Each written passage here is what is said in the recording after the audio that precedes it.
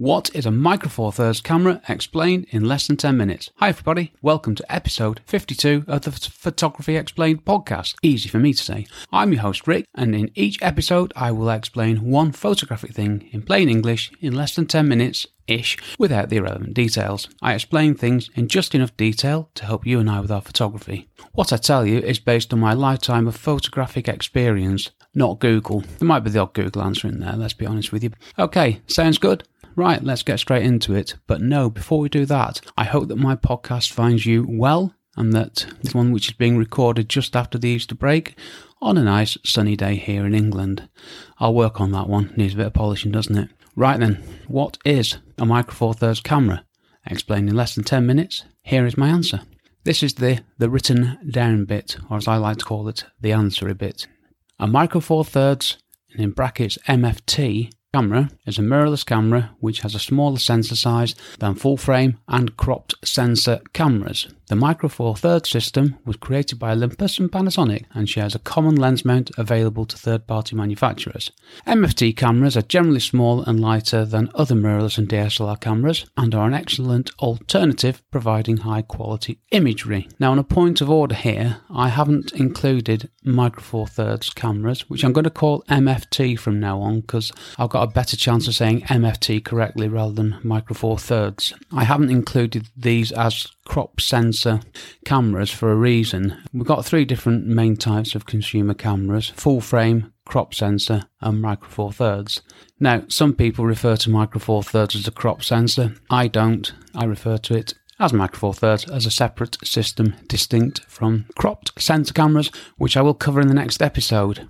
I use a Micro Four Thirds camera. It's the Olympus EM5 Mark II, or to give it its full title, the Olympus OMD EM5 Mark II. Why don't you just call them Bob or Eric or something? I don't know. And I use this for my travel and personal photography work, and I have to tell you here and now, I love it. Let's explain what it's all about then. So, first thing, how big is the sensor? Now, the sensor is the bit that records the image, and this is the main, it's not the only differentiation, good use of that word there, glad I said it, not the only thing that sets these different systems apart, but it is a fundamental one, and for me, it's the logical starting point, and the other things fall out of that.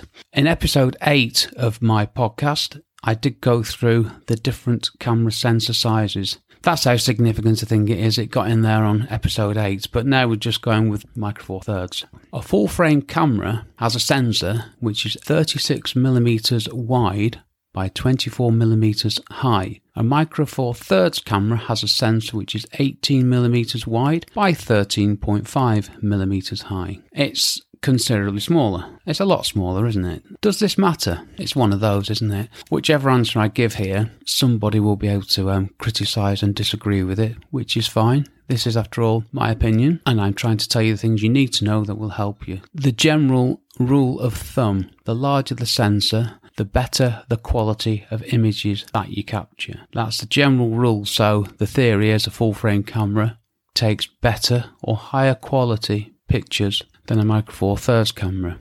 Now, let's not forget, you can take great photos with an average camera, and you can take rubbish photos with the best camera on the planet. Best camera doesn't equal best photo. How you take the photo is much, much more important. You can get great photos with the Micro Four Thirds camera, of course you can. They pack a load of technology, software and processing, which helps. And there's quite a few other little tricks. I think I might have to do an episode on my EM5 Mark II. No, I'm not being paid to do that. I bought it myself. I have tried to get some sponsorship from Olympus, but I think I was a bit too subtle. So what does Micro Four Thirds actually mean? Sorry for the dramatic pause there. The honest answer is, I don't know. And even more honest, I don't care. Understanding this won't help me with my photography. It's just another of the baffling terms that we have to navigate our way through in photography. I'm sure there's a simple explanation for it, but I'm not bothered. Let's get on to things that do matter. Going back to a full-frame camera. You put a 50mm lens on a full-frame camera. That gives you what I call a standard view, as in it's the same focal length as the human eye. What you're seeing through the lens is pretty much what you see through your eyes. It's the same kind of thing. You put a 50mm lens on a Micro Four Thirds camera, you get an effective focal length of 100mm, which is telephoto. To get the same standard view, you would need to get a 25mm focal length lens. When you multiply that by the crop factor of 2, that gives you the 50mm. Big difference, fundamental difference between the cameras. Next one, more baffling than anything. I need to work on this one. Depth of field. You get more depth of field with a Micro Four Thirds camera. I still can't get my head around this, but luckily I'm not losing any sleep over the Y. I like that, losing sleep over the Y. So the crop factor, now this is Google research because I didn't know this. Apparently, f2 on a Micro Four Thirds camera gives an effective depth of field, which is the same as f4 on a full frame camera. So you can apply the crop factor to depth of field and aperture. Do we want to do that? No. What I know is the photos I take with my Micro Four Thirds camera and the photos I take with my Canon 6D. I don't worry about this. Confused? Yes, I certainly am, but let's move on. Cheaper.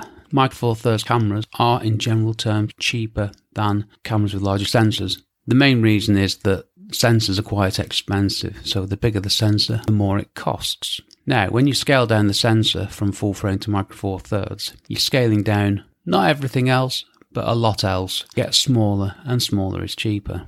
Now, one thing I haven't put on my notes, are they fiddly to use? I have to say, I don't find my Olympus as easy to use as my Canon 6D, if I'm being brutally honest with you. But then again, I've been using my Canon 6D day in, day out for years, and I do not use my Micro Four Thirds camera as much. I've never thought, oh, it's a bit of a pain, it's a bit fiddly, the buttons are too small or anything. I've never actually thought that. Never thought about this until now, to be honest with you. But no, they're not fiddly. They might look it. There's lots of buttons and stuff, but it's never been a problem. In some ways, I quite like, I like the compactness of it, certainly. So not a problem, it being smaller.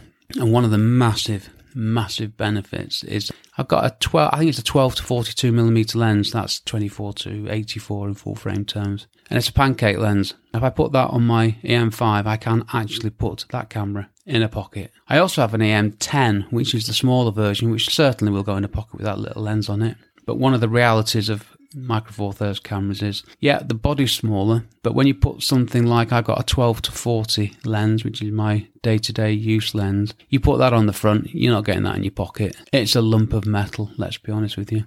Are they as good? I think yes, is my considered answer. Let me justify that. Now, I've done a lot of architectural photography shoots for the same client. Now, on one shoot, I used an Olympus EM1 Mark II with the Olympus 7 to 14mm f2.8 Zico Pro dual of a lens. It's a stunner. And it gets me down to 14mm full frame equivalent, which is actually wider than the 17mm on my Canon lens. So I did the shoot. I used the high res mode and I actually took the photos in JPEG by mistake. I got back, I couldn't find the RAW files. I thought I'd missed the shoot because it was an interior space. I'm not going to say where because I don't want to, because nobody knows this. It was an interior space that was being handed over for use by the public. So it was a one-off opportunity to photograph it. A one-off opportunity. I couldn't afford to get it wrong. Anyway, I took the photos in JPEG by mistake using high-res mode. By the way, that's where it stitches it. It takes 8 photos and throws them all together somehow. Don't understand that either. No worries. I edited the photos and they look great. I issued them to the client who has seen many sets of photos taken with the Canon 6D, shot in RAW, and do you know what? Nobody knew. Nobody noticed. Nobody said anything. And if you look at them next to each other, as we're actually viewing these photos, which is predominantly for commercial work now, it's on a screen, it's on a monitor. Can you tell the difference? You genuinely can't. Now, if you blow these photos up, I'm sure you will be able to see a difference. You know, you blow them up to A3, A2, yeah, you'll lose quality quicker with a smaller sensor than you will with a larger one. Who does that? Let's be honest with you. I don't. My clients don't. So, yeah, nobody noticed. And if I did it again, I'm sure nobody would notice or care, really. The photos you get with Micro Four Thirds cameras are great. People will tell you full frame's better. People will tell you the bigger the sensor, the better the photos. And that's absolutely true. But with this small, technologically advanced camera system, you can get great photos. So, what do you do? Well, this is what I do. I use both. I use my full frame camera for my architectural photography, and I use my Micro Four Thirds camera for travel and personal work. So where did this come from? How did I get into Micro Four Thirds? Well, basically, we were on holiday in Greece, and I took my Canon 6D, lenses, you name it, blah, blah, blah, and I found that I couldn't be bothered on holiday getting the camera out of the boot to take photos. I did for a sunrise because that was different, but general day-to-day stuff, I was using my iPhone more, and I wanted something a bit better than the iPhone. And that's how I started looking into smaller cameras and ended up going with the Olympus EM10 to start with. First photo I took with that is a lovely photo. I then upgraded to an EM10 Mark II, which is slightly bigger, which is great. I've tried an EM1 Mark II, which Olympus lent me, which was brilliant, and I loved it. Yeah, don't be put off by the size of the camera. You can get great photos with a Micro Four Thirds camera. Right, I've spoken much longer than my script. Here is my one-line summary. Micro Four Thirds cameras are a great option if you want a smaller camera, but you can still get great quality photos as long as you know how to use the camera. Next episode. 53. What is a cropped sensor?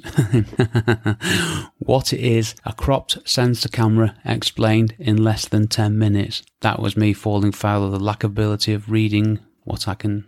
Sorry, I've been losing it here, aren't I? That was me failing to speak what I was reading. Two things at once. Can't do it. Okay, things you can do to help me. You might not want to after that little bumbling end there, which wasn't great, was it? If you enjoyed this episode and you want to help me, please leave a nice review and rating wherever you get your podcast from. Subscribe so you don't miss an episode, and share my podcast with anyone who you think might enjoy it. Thank you for listening to my small but perfectly formed podcast. Check out rickmcavoyphotography.com to find about me, and the Photography Explained podcast website to find out all about my podcast, what I'm going to answer, and ask me a question of your own. This episode was brought to you very much by the power of me stumbling over my words, and I've gone over time. Apologies for that. I've been Rick McAvoy. Thanks again. Let's do that again. I've been Rick McAvoy. Thanks again very much for listening to me and for giving me nearly 15 minutes of your valuable time. And I'll see you on the next episode, which will be shorter. Cheers from me, Rick. My brand new course, How to Become a Real Estate Photographer, straight talking advice for beginners to get you making money quickly and build a career, is available to buy now. Find out more at rickmcavoyphotography.com/courses.